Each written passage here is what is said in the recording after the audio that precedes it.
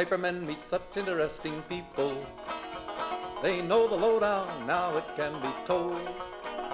I'll tell you quite reliably off the record about some charming people I have known. For I meet politicians and grafters by the score, killers plain and fancy, it's really quite a bore. Oh, newspapermen meet such interesting people. They wallow in corruption, crime and gore. Ting-a-ling-ling, city desk, full the press, extra, extra, read all about it, it's a mess, meets the test. Oh, newspapermen meet such interesting people. It's wonderful to represent the press.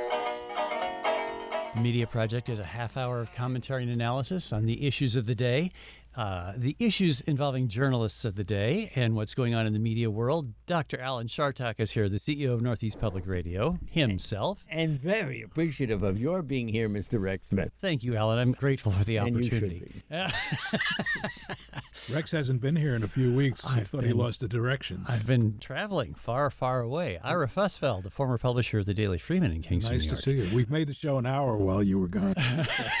Well, I'll talk slower then. Judy Patrick is here, the former editor of the Daily Gazette, vice president of the New York Press Association. I'm glad to be here as well. Well, that's good. We're really glad you're here because you're the one person we can all tolerate here. She tried to be sincere, and she wasn't very much more sincere than we were. It's great. I've been off in Alaska. I've been up there in the face of glaciers and looking at brown bears and everything. Was it cold up there? It was cold, yeah. Wow. Did you see Russia? No, I did not get that far. I'm afraid I didn't. I didn't even see Governor Palin. I'm so sorry. You know, the great attraction, the wildlife of Alaska.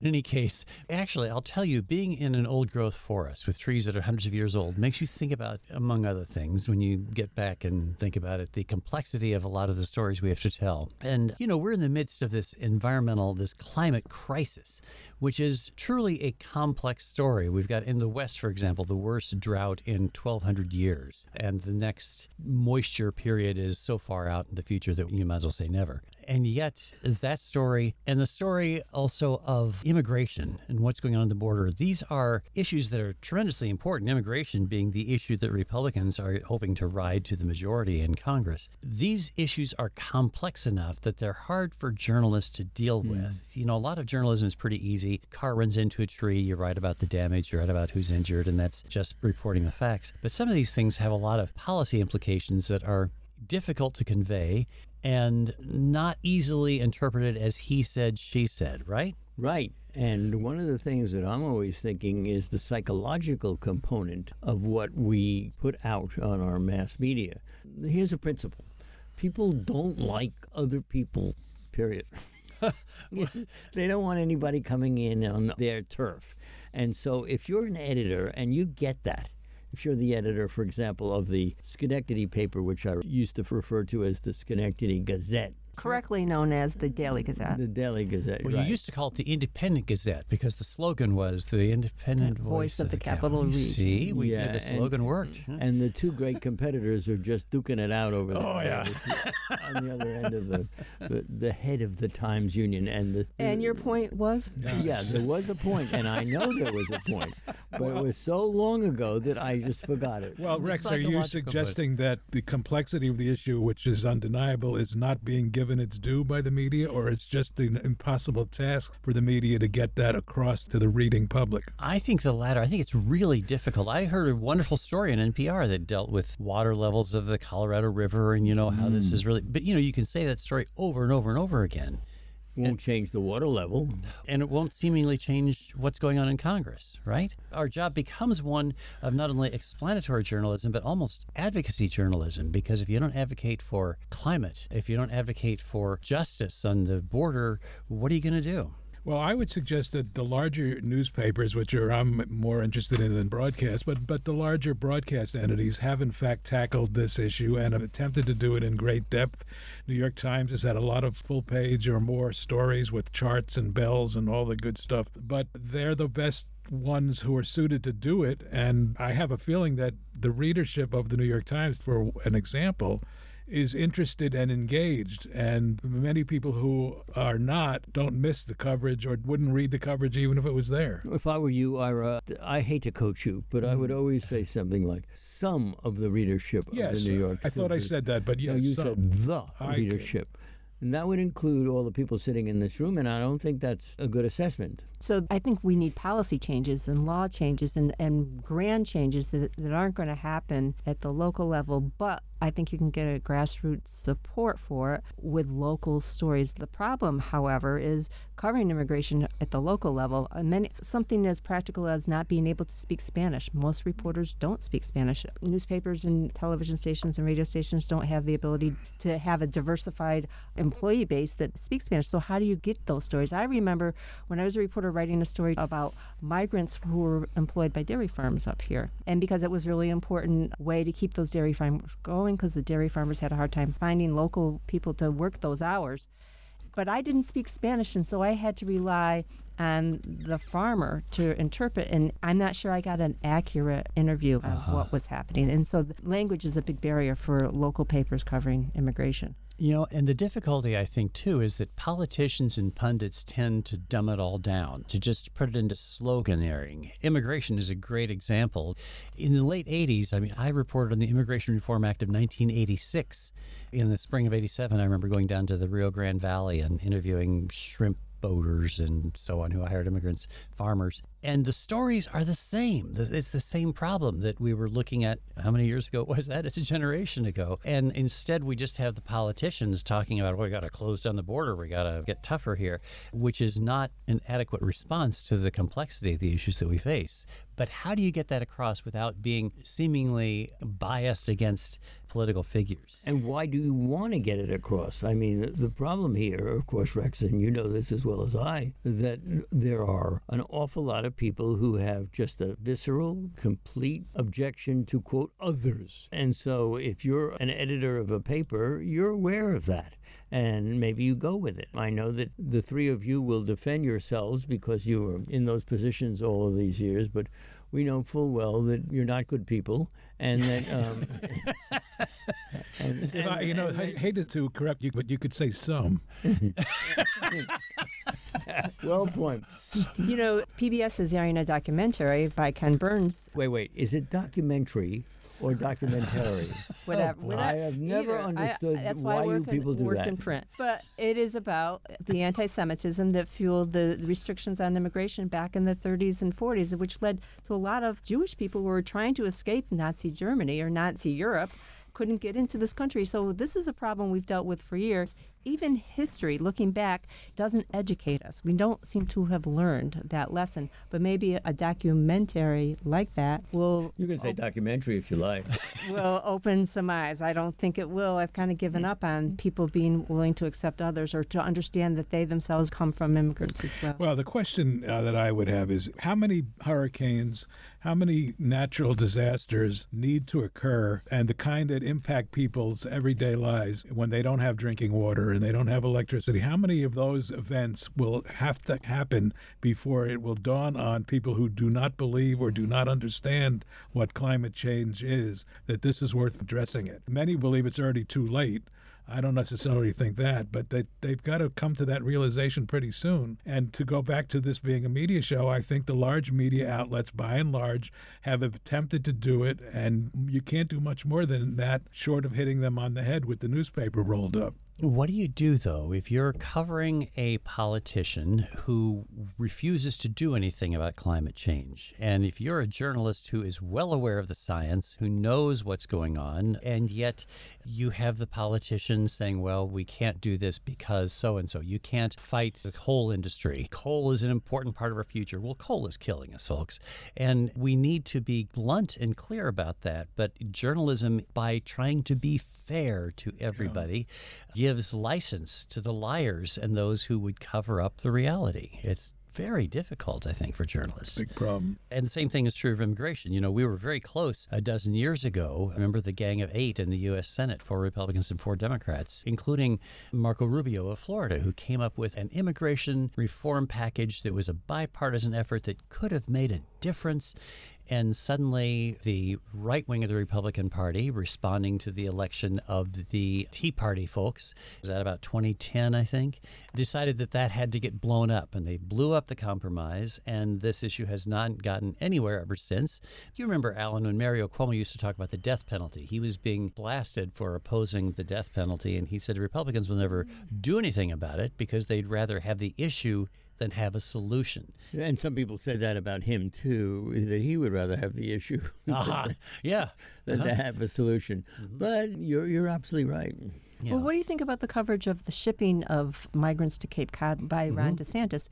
Did the media do a good job of covering that, of raising the issues that created that situation, or was it slanted one way or the Well, other? Judy, what do you think? I listened to it from a variety of perspectives, and it seemed, the initial coverage seemed to be very sentimental.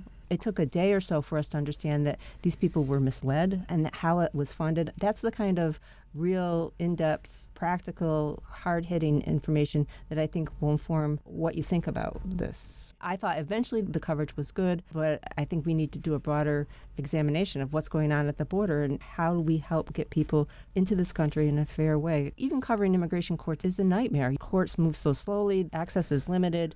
So immigration is a horrible quagmire. We need to do more to cover it, but the system itself doesn't allow for it. The difficulty, too, is that the viewers of Fox News are not getting any of that coverage that you're talking about that eventually got to the meat of it, right? Well, what they're getting is indirect coverage. They're not covering the event, they're covering the reaction to the event. So that their spin is, look, the liberals are all upset now about these migrants coming to their shores, but they weren't upset when these migrants were crossing the borders to Texas or wherever. And so they've turned it around again to an us versus them. And the immigrant, I shouldn't, is migrants correct or immigrants? They're lost in the shuffle. Mm-hmm.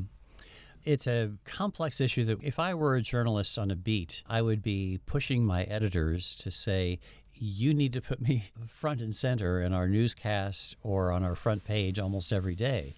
But then, there are so many stories that rise. It seems as though there's so many big stories these days that it's very hard. If you're the executive producer of a newscast or if you're the editor of a newspaper, how do you decide what gets priority coverage so that people pay attention? And how do you shape it is what we're talking about. Well, I had a suggestion about 2 weeks ago, which is not to cover the Queen as much as was being covered. I know you guys discussed this last week, but I was just shocked.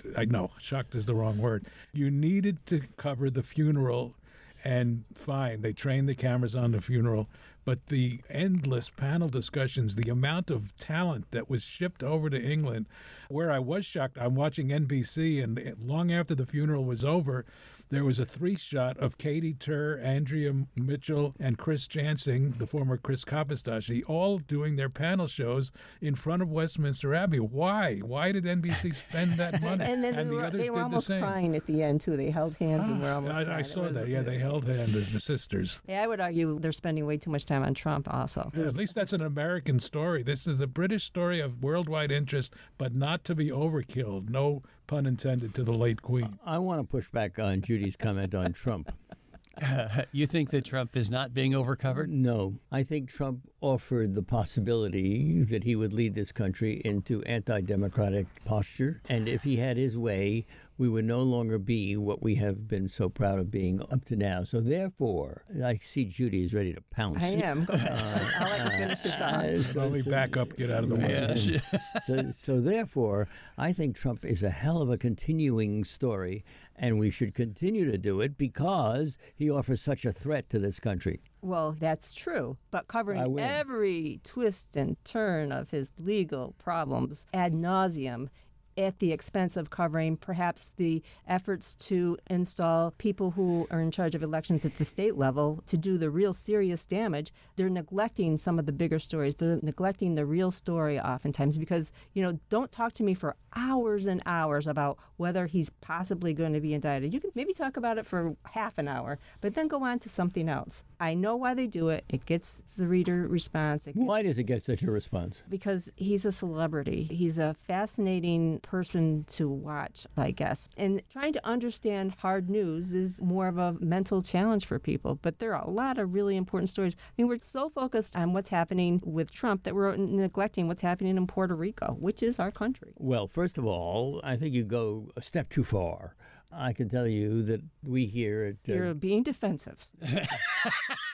we here at WAMC have played, and as NPR has played, the story on Puerto Rico again and again and again. And I happen to have been, I believe, the first youth ambassador to Puerto Rico from the West Oh, Side. boy, youth ambassador. You were a youth ambassador? I was. Were they a territory It then? was a long time ago. Wow. Why are the I three didn't of know you? that they had why are the discovered Puerto three- Rico when you were youth. Why are the three of you so jealous that you have to laugh? Sorry. Well, in any case, Before Fire Island. It's just southeast of Fire Island. Yeah. Puerto Rico. right. Sorry. That's very impressive. But to Alan's point, actually, I thought what Alan was going to say was that. I was until you interrupted me. Yeah, I know. Well, I'm going to help you out here, buddy. It's because people care about humans. That is, stories that are told about human beings, in this case, Donald Trump. People understand people. I remember somebody who really had an impact on my career saying to me at one point when I said I was going to write about politics, saying to me, Rex, write about people, not about politics. Even if you're writing about politics, do it about the people who are engaged. And, you know, it was great advice, obviously. If you're writing about the state budget, write about how the impact of the state budget is felt by individuals in the state. And Trump, you know, gives us a window we can see. You see this personality, but I share the frustration that we are fixated on the guy, but it is kind of the big issue of the day, the potential loss of American I democracy. couldn't agree with you more, because if he has his way, this country is going to be a very different place. And we know it. And you say the loss of American democracy. I say that, and I mean it. It's very, very scary. But fixating on Trump is not the only thing that the media should be doing. It's Well, who more says than we are? Trump. It's more than Trump. Well, I think we have to be, again, I've said this here before, we have to separate between print journalism and broadcast journalism, and in particular cable news coverage, which tends to get fixated with the subject and goes wall to wall on it. Whereas the New York Times, I'll use them and again as the other side, they are covering Trump, they're covering climate change, they're covering all of these things, but the vehicle is such that you can get 8 stories on the front page, and if you're not interested in one, you go to one of the others. The That very is the beauty of print, isn't it, though? but the very nature of broadcast, if MSNBC decides to do Trump all the time, that means they're not covering anything besides Right. Trump. Or But the they Queen, to your point about the... Right, but they have no alternative. They've only got one signal that, well, they have maybe a couple plus online, but they're fixated on one subject. And there are these institutional stories that have impact on this that are really hard to deal with. Like, for example, the one that I wanted us to talk about today is the Attorney General of Florida wants the Supreme Court to decide whether states have the right to regulate how social media companies moderate content on their services. Now, this sounds like blah, blah, blah, how social media companies moderate content, but this goes to the question of whether YouTube and Facebook and Twitter can block certain types of political speech, including stuff that is flat out false.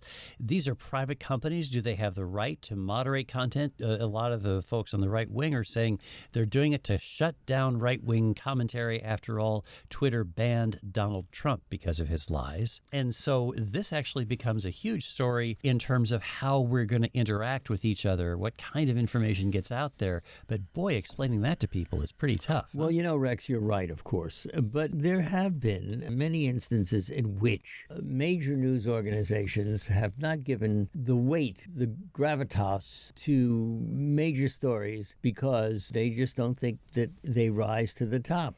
So once you start to do that, you have created this big problem, which is that the news is going to be moderated by the people who control it.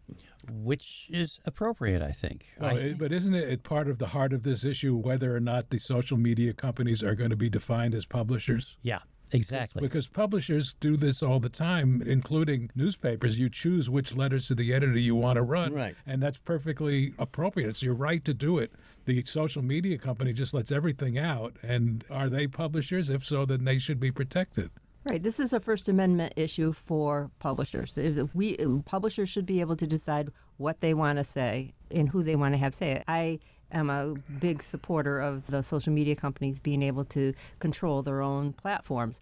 And that being said, if you look at what's trending on any of these platforms on any day, it's always right-wing information. That content rises to the top all the time. They will make the argument that the social media companies are skewed against them, but they're not. I think the one issue that they're concerned about is when they get deplatformed or demonetized, and then they can't make money off of their memes or their sites. But in general, I see tons of right-wing, conservative content, far more of that than liberal on my algorithm. Maybe it says something about my reading habits. But again, if you look at the statistics day in and day out, that content is at the very top. It always dominates the day's news. Being interested There in will language. be a lot of people listening to this who think you're dead wrong, that it's quite the other way around. Just check out Google Trends, Facebook Trends any week, and you'll see Dan Bongiorno and Sean Hannity. They're right at the very top. I like the fact that you just used the word demonetize. I thought that was really pretty impressive. That's sorry. actually a problem that a lot of the media are having these days. They're being demonetized and not having to do with demonized. But this lawsuit has legs. This could be a very serious development as it goes along in the conservative courtrooms. Well, it's going to go to the Supreme Court because you have two federal circuits in conflict, Texas and Florida, where courts of appeals have held differently as to whether these social media giants have the right to regulate their content, or I guess whether they're so special in their status and their breadth that they have to be treated as sort of the commons, like the public square where you have to allow all points of view. It reminds me a little bit of the fairness doctrine back in the day where broadcast entities had to broadcast both sides because they were using the public airways, so to speak. That went away during the Reagan administration, but I mean, I think they aired the opposing viewpoints at 4 o'clock in the morning. Well, there are always those who think that the fairness doctrine worked. I don't. The problem is that you have to give the other side. It forces you into a position that you really don't want to be in as a publisher or an editor, the job you guys all had. You understand what I'm talking about? Yes. Yeah. It works pretty well in public broadcasting, it seems to me. Every time I say something critical about you people, No, I was actually going to say when something Rex actually nice. shows up, he will, He was going to say something like nice. I don't even know what he's saying now. I forgot. I'm not going He to say said it worked anymore. really well for you. In radio. Fairness doctrine, it never did and never will. Because what happens is, as soon as you say something X, the opponents of what you're saying will come up and say, you violated the fairness doctrine. I have never been a big fan of the fairness Well, if you gave a half hour to a Democratic candidate and then a half hour to the Republican challenger, which we do all the time. then would you have to give a half hour to every Jack and Jill who will also run? That is a big question. Yeah. Which is why when I say public broadcasting actually works pretty well because You're always picking on it.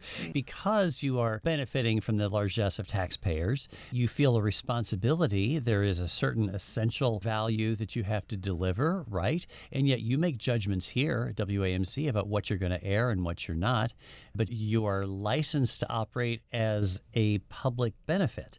And maybe that's the answer, is to say in the world of journalism, not-for-profit means you have to produce a certain amount of content that is of value, but it gives you the leeway to make judgments about what is newsworthy and what isn't. That's a great idea, Rex, and I have a proposal. What's I that? think we should make Rex Smith, former editor of the Times-Union of Albany, New York, into the judge who decides what's appropriate and what's not. Well, I'm comfortable with that role. But let's face it, seriously, this particular broadcasting company has, 7 states you're in? You've got myriad races. Yes, and that's if true. And you're trying to cover as many of them as you can. And if you were pick a small race somewhere in Plattsburgh where there may be 8 candidates, do you want to turn your entire network over to a half hour to each of the 8 candidates and then multiply that by a small community in Sullivan County or whatever? It is a big issue, and we hear from people all the time. I don't really want to hear what's going on up there on the Canadian border. I mean, people will say that. But we think if there's something of interest and if there's a particularly dynamic contest, that we should cover it. But I'm trying to help you out here. You don't want to try to get every small race in your community shouldn't have to be covered. No, but the people who are in that race think so. I think my point was lost. I think your point was made. Yeah. That 2 or 3 people in the race are interested. So Yeah, there you go. Well, this is why it's the economics that has led to this. You know, the signals that WAMC uses used to be little local stations where they all had their little local anchors and so on. And those people don't, that economics doesn't work anymore. There isn't enough advertising support for those stations to exist. And so the signals gradually got consolidated. And so you do the best you can under the circumstances. But it's just like the number of small weeklies that have gone out of business, right, Judy? We've lost a lot, haven't we? Yeah, we haven't lost a tremendous number in New York, but we have lost a few. There's an interesting story up in Watertown where the Johnson newspapers have decided to bring back 2 of the weeklies that they discontinued a few years ago because the people in those communities said, we miss our local paper. They were getting the Watertown Daily Times, but that wasn't what they needed or wanted. And so Johnson has brought back these 2 weeklies, and they've found great success among the subscribers, the advertisers, and the schools and hospitals in those communities. It's a story about people want their local paper, even though, sometimes the economics aren't there. Well, good luck to them getting the advertising revenue to support those if they're talking about a print publication. They are. So far, so good. Ooh. Good luck. This is the Media Project. If you have thoughts on all of this, I have a suggestion to you. media@wamc.org is another how you half can hour to go. Share your. This show should be an hour.